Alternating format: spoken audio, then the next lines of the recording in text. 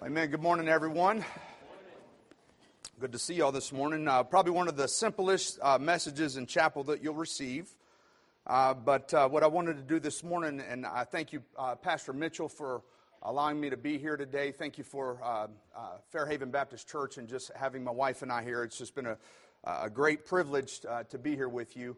And I want to preach a message this morning, not really a title. I want to go over what I do on a daily basis of sharing the gospel.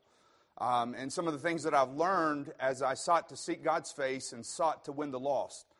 Not an easy task, but a task that every one of us have to do. There's not one person sitting in this room does not have that task to do to win the lost. But the perspective has to change. Your desire and my desire when I go out, and just follow me when I say this. Turn to Revelation chapter 4, if you will. When I go out just about every day, when I go out on Saturdays, when I go out, no time is there not when I go out that my main goal is not to win a soul. It's not. My main goal is not to win a soul, because if that was my main goal, I would get defeated a long time ago. My main goal is found in Revelation chapter 4. This is my main goal, and I plead with you to be your goal for why you do everything in your Christian walk. Everything, schooling, decisions that you make, directions that you go. That this would be your main motivation. Look what it says in Revelation 4:11. Thou art worthy, O Lord, to receive glory and honor and power, for thou hast created all things, and for thy pleasure they are and were created. We were created to please God. That is our purpose. That's the purpose that this whole world is looking for right now.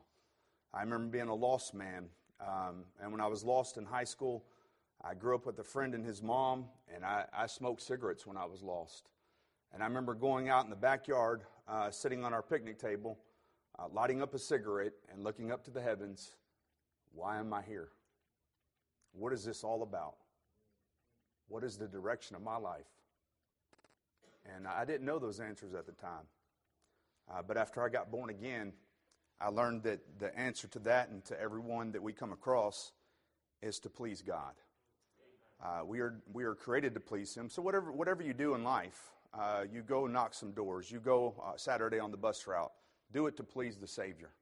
Don't do it for any other reason. Not a pat on the back, not an attaboy from anybody. Do it to please God, because He's worthy to be praised.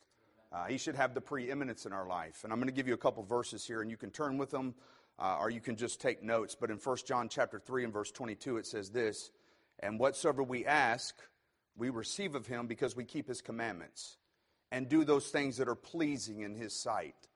After you're born again, we do keep the commandments of God. That is something we do. We don't do that to keep ourselves saved or to get ourselves saved. We do that to be obedient children to please our Savior. I have 3 children, and when they obey me, they please me. When they don't, they don't. But when they do, it's pleasing my sight. So we are to keep the commandments of God. Again, not for salvation, but for a testimony of living in righteousness. I was out knocking doors one day, and I knocked on a door. It was a Southern Baptist in our area, and her husband wasn't home. So I'm not going to argue with a lady. I understand her husband's not there, so I was very kind and tried to be very.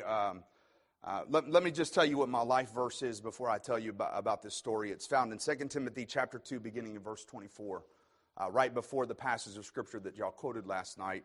But it says this: And the servant of the Lord must not strive, but be gentle unto all men, apt to teach, patient, in meekness instructing those that oppose themselves, if God peradventure will give them repentance to the acknowledging of the truth, and that they may recover themselves from the snare of the devil, who are taken captive by him at his will. My job as a servant of the Lord is not to strive with anyone. We're there to share the gospel, to please God, but this lady came to the door, and I told her where we're from, Madison Baptist Church, and not only would we like to invite you out to church, but we're going to find out if you know for sure you're going to heaven. Oh, you're from Madison Baptist Church, are you? I said, yes, ma'am, and they were Capshaw Baptist right down the street. She said, you guys at that church, I'll never come to your church. We're on staff at Capshaw Baptist Church, and you at that church should be ashamed of yourself, because y'all use that legalistic Bible, the King James Bible. And praise God for memory verses. So I said, ma'am, I think you have it misunderstood. And come to find out, I was the one that had it misunderstood. What I found out that day is that legalistic definition for them is not the biblical definition of legalism. Our definition is if you're trying to keep the law to be saved, trying to keep the law to get yourself to heaven, and there's no way that you can do that. Their legalistic definition is anytime you have a standard that I don't have, you bunch of legalists. Because they don't want to dress as God says. It's still an abomination, men, if you put on a dress. It's still an abomination if you wear any kind of women's clothes. It's an abomination, so don't do it. Don't even think about doing it. And let me just to take a moment on that. I'm getting way off the topic here, but just a moment. We are now in an age of transgenderism. It's a mental disease, and you know whose fault that is? It's the Church of the Living God's fault. There have been church after church after church where the women don't want to dress like women, the men don't want to dress like men, and all of a sudden we have confusion in our society. And it's our fault. Praise God, you have standards here, but not every independent Baptist church does. Not every Church of the Living God does. And it's caused confusion. And I believe some of this is the chastening hand of God upon us. Because of the confusion that we've created because of our disobedience. Make no mistake, when we're disobedient to God, we will have the chastening hand of God upon us. We cannot get around it. These people that criticize us, that we're of the persuasion that once you're born again, you're always born again, that you don't have to get unborn again and then have to get born again and then get unborn again. And it just causes a lot of, once you're saved, you're always saved, and they don't like that. So they accost us and they cause confusion and attack us with that. But nonetheless, once you're saved, you should walk in holiness and newness of life. Anyway, we're created to please God. And we know the story in 1 Samuel. I will not have time to talk about that, but Samuel told Saul after he disobeyed, did not take out all the Amalekites. He told him, and Samuel said, hath the Lord as great delight in burnt offerings and sacrifice as in obeying the voice of the Lord. Behold, to obey is better than sacrifice, and to hearken than the fat of rams. For rebellion is as a sin of witchcraft, and stubbornness as an iniquity and idolatry. And so to rebel against God, not do the things that he has clearly stated for us, we walk in that sin, we walk in that rebellion. And then the third part about fulfilling our purpose, Romans chapter 8:28, we talked a little bit about it, but it says this, and we know that all things work together for good to them that love God, to them who are the called according to his purpose, for whom he did foreknow, he also did predestinate to be conformed to the image of his Son, that he might be the firstborn among many brethren.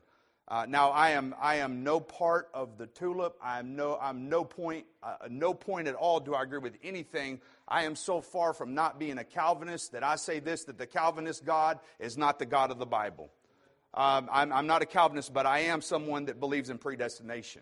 To every believer, everyone that's taken Christ as their personal Savior, you're predestined to be conformed to the image of Jesus Christ. So there are going to be hard things that come into your life to help you burn off some of the infirmities that you have on your life. Why? So you can be more Christ-like. So you can be more godly, more holy. That is a desire. That's our purpose. To fulfill that purpose is to be more Christ-like. So how was Christ? In 1 Peter 2:21, I'm not going to read that whole section of Scripture, but it says, for even hereunto you're called, because Christ also suffered for us, leaving this example that you should follow his steps. There was no guile found in his mouth. He did no sin. These are things that we're to follow. And then Luke 19:10, it says, for the Son of Man is come to seek and to save that which was lost. So I want to talk to you about this morning about fulfilling our purpose, being a witness, being a soul winner, being someone that's constantly on the look for someone you can share the gospel with. So let's pray. Father in heaven, we come before you again this morning, and we do thank you for being our God. We thank you for the love that you bestow upon us. We thank you for the privilege we have to know you, to serve you. And Father, we ask that your Holy Spirit would be with us right now, that you would convict us where conviction is need, that you would comfort where comfort is need. And Father, would you just please lead us in the path of righteousness, that we may do your will, that we may please you. Father, we understand that we're created for that. Help us. Help us to please you in all that we do, for we ask it in Jesus' name. Amen. So let me give you the why of being a soul winner. The why of sharing the gospel. The why, here's the command, Acts 1:8. But ye shall receive power. After that, the Holy Ghost has come upon you, And ye shall be witnesses unto me both in Jerusalem and Judea and Samaria and unto the uttermost parts of the earth. In Matthew 28:18 through 20, it says, And Jesus came and spake of them, saying, All power is given unto me in heaven and earth. Go ye therefore and teach all nations, baptizing them in the name of the Father and of the Son and the Holy Ghost, teaching them to observe all things whatsoever commanded you. Lo, I'm with you always, even unto the end of the world. Amen. And then Mark 16:15, and he said unto them, Go ye, and listen to this one. This is the command that you can hold on to. Go ye into all the world and preach the gospel to every creature. Preach the gospel to every creature. What we're going to do here when I get past some of these verses, I'm going to do something that that's going to help us in being able to share the gospel. What I'm going to do is I'm going to separate the gospel from the soul winning plan. I'm going to separate the gospel from the soul winning plan. You're not going to find a verse, go ye into all the world and share the soul winning plan. I'm going to separate these two. I'm going to show you why. Because you can share the gospel with everyone. You necessarily can't share the soul winning plan with everyone. Okay?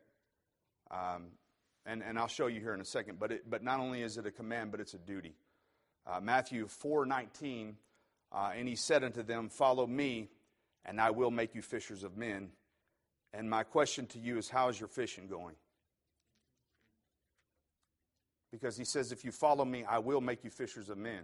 If you're following the Lord Jesus Christ right now, it's a byproduct of following him. You start fishing. Your lures change. I have all kinds of different tracks. But you will be fishing if you're truly following Jesus Christ. All right? So it's also a calling. In 2 Corinthians chapter 5 and verse 20, it says, Now then we are ambassadors for Christ's sake, as though God did beseech you by us. We pray you in Christ's stead, be ye reconciled to God. In that passage of Scripture, that's where we get the verse, that whosoever, let me turn to it because I don't want to misquote it. Therefore, if any man be in Christ, he's a new creature. Old things are passed away. Behold, all things are become new. He then tells you what the new is. He's now giving you the ministry of reconciliation. The word of reconciliation, to reconcile the world back to him. A steward of the gospel, if you will, in that passage of Scripture. So it is not only a calling, but it's a reckoning. In 2 Corinthians 5:10 through 11, it says, For we all must appear before the judgment seat of Christ, that every one may receive the things done in his body according that he had done, whether it be good or bad. Knowing therefore the terror of the Lord, we persuade men, but we are made manifest unto God, and I trust also are made manifest in your conscience. So we see here that it's a calling, it's a reckoning, but it's also a need. In Mark 8:36, it says, For what shall it profit a man if he shall gain the whole world and lose his own soul? Eternal souls are at stake, and this is a very important subject because eternal souls are at stake. And it says in Psalm 142:4, I looked on my right hand and beheld, but there was no man that would know me. Refuge failed me. No man cared for my soul. Are you caring for the souls of men and women, boys and girls today? Is it something that you're mindful of and carrying in your heart that person, if I don't tell them about Christ, there's a chance that person could die and go to hell, ultimately the lake of fire, if I don't tell them. I believe personally that people in Madison, Alabama, if they die and they go to the lake of fire, that it's my fault. That I didn't do more. I wasn't more fervent. I didn't pray more. I didn't go as much as I should go. It's our fault if people end up dying. He's given us that word of reconciliation. So that brings us into the part of witnessing. What does witnessing even mean? What does all that mean? Witnessing. And it's a witness in a courtroom is expected to tell exactly what he knows. What he has seen or what he has heard. He cannot tell what others said. He must relate his own personal experience in his own words. Witnessing for the Lord Jesus Christ is the same. It's you telling in your own words what happened to you. And I hope you could all articulate a story right now. That you could say that, and the generic story is in the past, someone shared the gospel with me. Someone talked to me, asked me, did I know for sure I was going to heaven? I didn't. They began to show me the Word of God. I got a conviction of the Holy Spirit of God. And as I learned that Jesus Christ died for my sins, was buried, rose from the dead, I placed my faith and trust in Him. I asked Him to save me. and He gave me eternal life. That's a generic testimony that everybody in this room, if you're born again, have to have some form of that testimony and to be able to articulate that. And really, Pastor Jeremiah and I were talking about this yesterday. I believe that if you were saved at a young age, I believe that's more powerful than me getting saved at 25 out of a life of sin. That was never God's plan for my life, but I got scarred for those 25 years. My wife got saved when she was a young child. The power in that. She doesn't have the sin scars on her like I do. So the power of her getting saved at a young age, don't diminish that testimony, please. Empower you, share that testimony that when I was a young child and I grew up in a Christian home. That's powerful. That's precious. Don't diminish that testimony when you're witnessing. And we see a couple of instances of witnessing. One of my favorite chapters in the Bible is, turn to John chapter 9. And just for time's sake, I will not be able to go through all this. But this is an awesome passage of Scripture to go over. We see a blind man. The Lord spit in the clay, made mud. The guy rubbed it all over his eyes. That's just awesome. He went and washed in the pool of Siloam, and all of a sudden he's washing. This guy was born blind from his youth, and I said I'm not going to talk much about this passage, so let me not go into that story. He got sight. He washed his eyes. But then in verse 10, it says, "Therefore said they unto him, How were thine eyes opened? He answered and said, A man that is called Jesus made clay and anointed my eyes, said, Go wash in the pool of Siloam and wash. And I went and washed, and I received sight. Then said they unto him, Where is he? He said, I know not. They brought him to the Pharisees. They brought to the Pharisees him that aforetime was blind, and it was the Sabbath day when Jesus made clay and opened his eyes. And then the Pharisees also asked him how he had received his sight. He said unto them, He put clay upon mine eyes. I washed, and I do see. And of course they got upset. The Jews did not believe concerning him. In verse 25 again, go to verse 22. These words spake his parents because they feared the Jews. 21. It says, But by what means now seeth we know not, or who hath opened his eyes we know not. He is of age, ask him. He shall speak for himself. We don't know the age of this man. I'm thinking around 12 or 13. In the Jewish culture, when you turned 12, that's when you became a man. And the parents were scared to be putting out of the synagogue, losing favor with the Jewish folks and all that community. And they threw their own child under the bus. I'm not having anything to do with this. That guy's of age. Yes, this is our son. Yes, he was born blind, but he's of age. You ask him. We're out of this. And come to find out, he's going to get cast out of the synagogue, but his parents aren't. And shame on those parents. And shame on these religious people that didn't know the name of this blind man. They didn't have a clue who he was, means they weren't ministering to this. And I'm not preaching on this passage. I'm preaching about the witness. It says, verse 25, And he answered and said, Whether he be a sinner or no, I know not. One thing I know, that whereas I was blind, now I see. The other testimony is in John chapter 4 with the lady of Samaria. She was from the city of Sychar.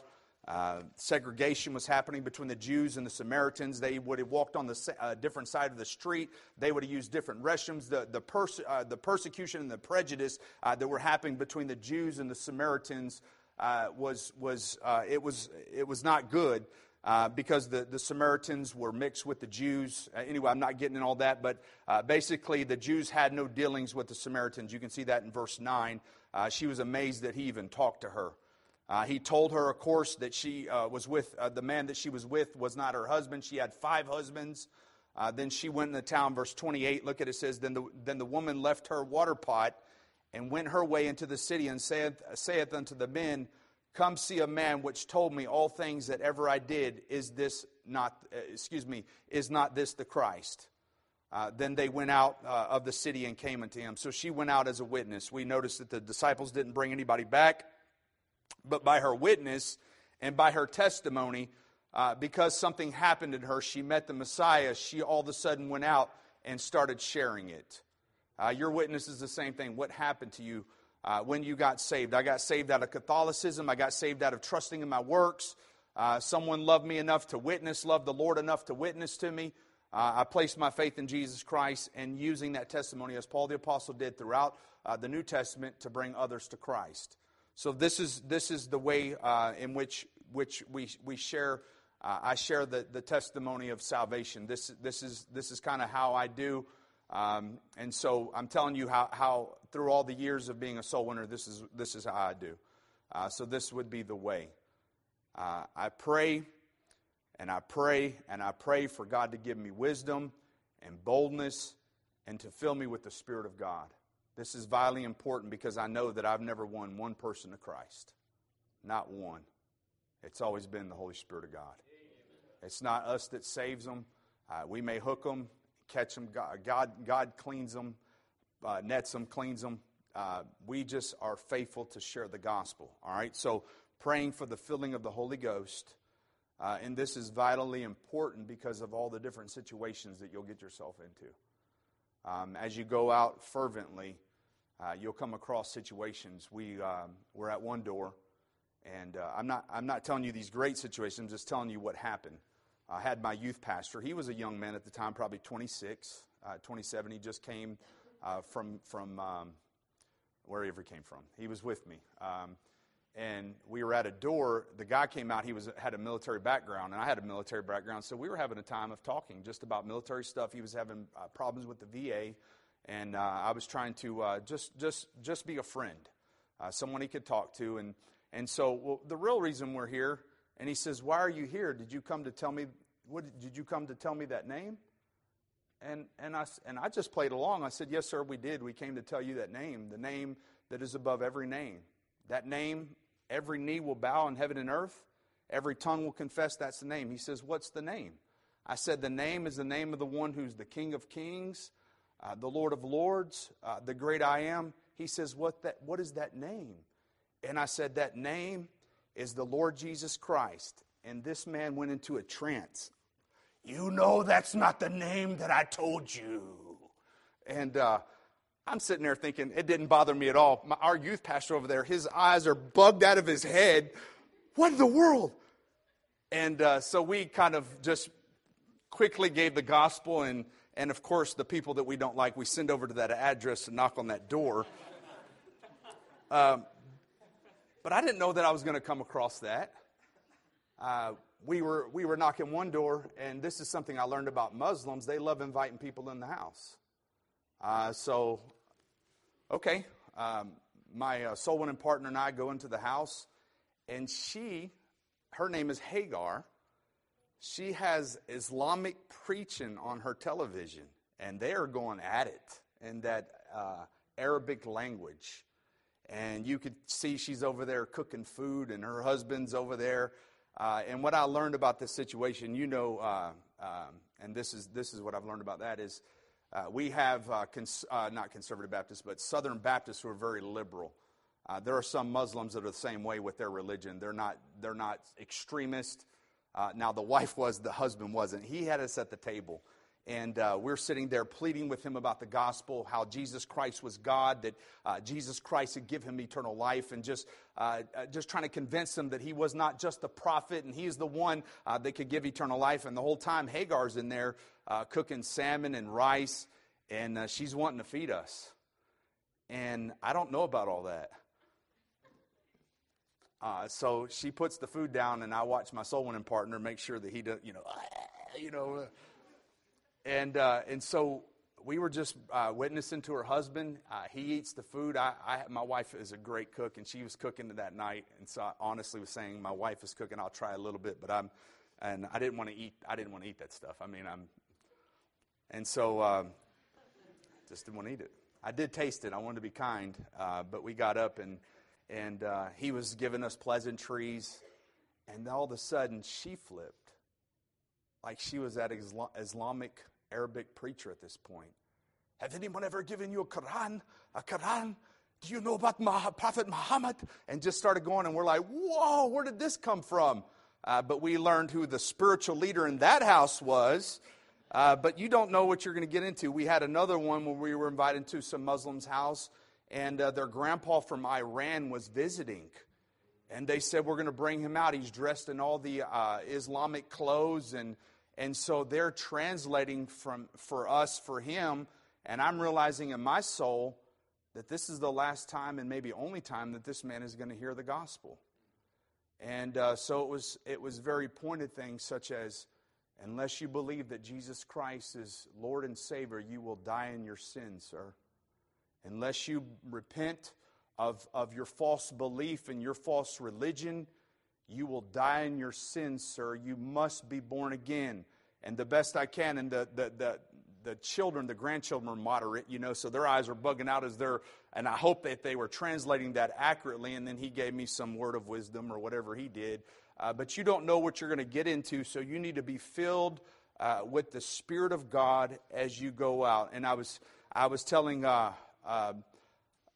Pastor Mitchell, one of my favorite stories of soul winning was a lady named Babita. It was a hot Alabama summer, and it gets hot, and I think you get crazy sometimes in all this heat with all the sweat and everything, but I don't know that I was crazy at that point, but there was a sign on the door, and it said this, if you want me, do not knock and do not ring the bell. If you want me, call. And there's no phone number. So what do? It's hot. I don't know what else to do. Hey! We're from Madison Baptist Church! We want to tell you about the Lord! Or whatever. And I didn't know what else to do. The door opened. She said, I heard you. I said, yeah. Okay, so we shocked me that she heard me, but we were able to pull out our New Testament. We were able to take the gospel message, and Babita, who was from Jamaica, living in that house, Babita bowed her head, and she asked the Lord Jesus Christ to save her. Came to church that very next Sunday, all because we called. We went all because we went and called. So when you go out, you don't know what situation you're gonna come into. I'm just give you one last story. It was the first time that I had a group of people that I shared the gospel with. This was my family. My dad had 5 brothers and sisters, so a lot of nieces and nephews. It was Christmas time. I hadn't been saved very long at all, but I was burdened for my family. So we were in a nice house, and my uncle, who was a devout Catholic, he'd go on Catholic retreats. I mean, he was such a devout Catholic. My grandpa was into the Masons. He was one of the high 42 powered Mason, trusted in the lodge in the sky, if you will. And some of my family were Nazarene. I think there was only one that was, she was a Southern Baptist, but I asked my uncle because it was his house. I asked my grandpa because I thought, he had, over the family, may I share something with the family? So right before the family opened presents, I cried my way through most of it, but I was sharing with my family that they could have eternal life, not trusting in their works, but by coming to Jesus Christ. And so I look over there, my aunt is bawling, I'm crying, I'm telling them the lodge won't save you, the works won't save you, it's only through the death, burial, and resurrection of Jesus Christ. And this was the first time, and I stumbled through all that, but what I'm going to tell you about that is I grew from that experience, being faithful, sharing the gospel. And really, you're going to grow when you start sharing the gospel. You're going to make mistakes. I've made so many mistakes, but I've grown. The Holy Spirit has helped me grow. Don't say that again. Don't say it like that. Don't have that kind of talk. Just sitting there growing. And so, what happened is right before my uncle died, who was that devout Catholic, he was able to come to our wedding, and I was emphatic on having the gospel preached at my wedding. I got so born again, I wanted to sing hymns at our wedding. My wife wouldn't let us. I wanted to sing hymns at our wedding and pass out Bibles at our wedding. She's like, no, I've been thinking about this since I was a little girl. I don't think we were going to pass out Bibles at our wedding. Come on. So what we did do is we took the bulletin at our wedding and we put the gospel track, or we made it an entire beautiful gospel track. And so when they opened it up, they saw the plan of salvation. The order of service was on the back of the big program. But my uncle, and the gospel was preached at my wedding, and my uncle had one last time before he passed away to hear the gospel. And it's on him whether he accepted Christ. He could either exercise that free will to accept Christ or reject Christ, but he was able to hear that one last time. So pray for the filling of the Holy Spirit of God, and be yourself. You're not Pastor Jeremiah. You're not Pastor Allison. You're not Pastor Jeff. God's given you a personality, and He's shaping that personality right now for you to use for His honor and glory. Your personality will reach people that my personality won't. I'm not saying the gospel can't reach them, but you understand you connect with some people that I cannot connect with. You can get the ear and the heart of some people that I can't. But use your personality and be yourself. No robots. No monotone dialogue. Hi, we're from Fairhaven Baptist Church, and we're scared to death of being right here, but do you know for sure you're going to heaven? None of that stuff. None of that stuff. We were hoping you weren't home, but now that you are, I don't know what to do. You know what to do? Just give them a track and run. None of that stuff. None of that stuff. Be passionate. Be yourself. Be passionate. No robots. No monotone dialogue. Know what you believe. Okay. Know what you believe. Be passionate. It's the definition of that is to affect with passion, to express passionately, and being passionate. Don't be fake. Don't put on your telephone voice. Hi, we're from Fairhaven Baptist Church. Don't put that voice on. Be yourself. Don't not your phone voice, not your radio voice. Be yourself. How God has made you, use that for His honor and glory. Be yourself. Introduction, your name, where you're from. And I did this for some of our teens that go out. Hi, I'm from Fairhaven Baptist Church, and my parents are such and such. And we go to Madison Baptist Church because our teens go out on Wednesday. Wednesday night they go into neighborhoods, and they're out sharing the gospel on Wednesdays. And the reason for the visit. Hi, we're here. I've started asking 3 questions. This changed how I ask a question, but I get to the question after I talk with people, but the question has to be asked. I've personally, myself, has taken the death part of the question out. Because I come to somebody's house and I said, hey, if you died right now, I started thinking about that. I don't know if that, especially in the turmoil that we have in our age right now. If you died right now, I mean, seriously, if you died right now. But I figured that I can get the point across if I just ask someone, hey, do you know for sure you're going to heaven? And it's worked just fine. People say yes or no. Most people are anyway, they get into their own righteousness and this and that. But you have to ask the question. I've been asking it like this.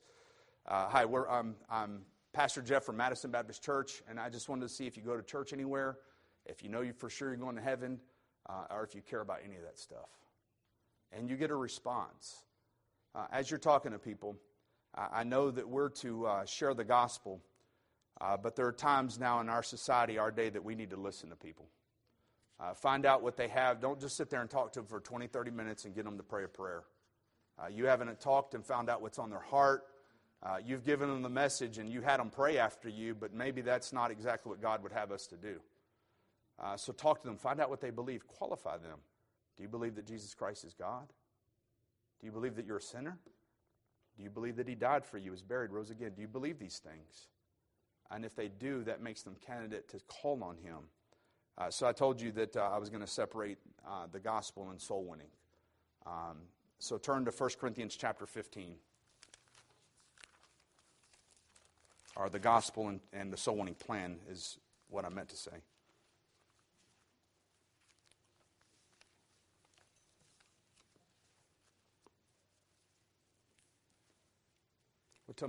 What time am I to be done? 5 minutes. All right, so 1 Corinthians chapter 15, verses 1 through 4. Moreover, brethren, I declare unto you the gospel which I preached unto you, which I also received, and wherein you stand, by which also you're saved, if you keep in memory that which I preached unto you, unless you have believed in vain. For I have delivered unto you first of all that which I also received, how that Christ died for our sins according to the Scripture, and that He was buried, and that He rose again the third day according to the Scripture. That's what you're commanded to share. Romans chapter 1 and verse 16 says, I am not ashamed of the gospel of Christ, for it is the power of God to salvation to everyone that believeth, to the Jew first and also the Greek. 1 Corinthians 1:18, the preaching of the cross is that in the perish foolishness, But unto us which are saved, it is the power of God. He told us to go into all the world and preach the gospel to every creature. That's your message right there. Jesus died for your sins. He was buried. 3 days later, He rose from the dead. Upon trusting in Him, accepting Him as your Savior, God will give you eternal life. Sometimes that's all that we have to share. We talked to a Muslim guy on Saturday, and his body language, he did not like that we were there. And before I left, I said, I understand. And he kind of rolled his eyes. I said, sir, but by my God, I'm faithful to at least share this with you. I wanted to let you know, sir, that Jesus Christ, and you saw him roll his eyes again. They don't like the name of Jesus. Jews don't like the name of Jesus. Muslims don't like the name of Jesus. Jesus Christ died for your sins. He was buried. He rose again 3 days later. If you'll put your faith and trust in Him, sir, He will forgive your sins and take you to heaven when you die. Thank you. And he kind of slammed the door on us. But I was faithful to give him the gospel. Not just give him a tract. Open my mouth and share the gospel with him. That's what God chose. He chose to use us that way. And if you can't do that, you can. Yes, you can. Jesus died for your sins. He was buried. He rose again. Would you trust Him as your personal Savior? I want you to start doing that better in your walk. Sharing that message. Just go to somebody and say, can I share a quick message with you?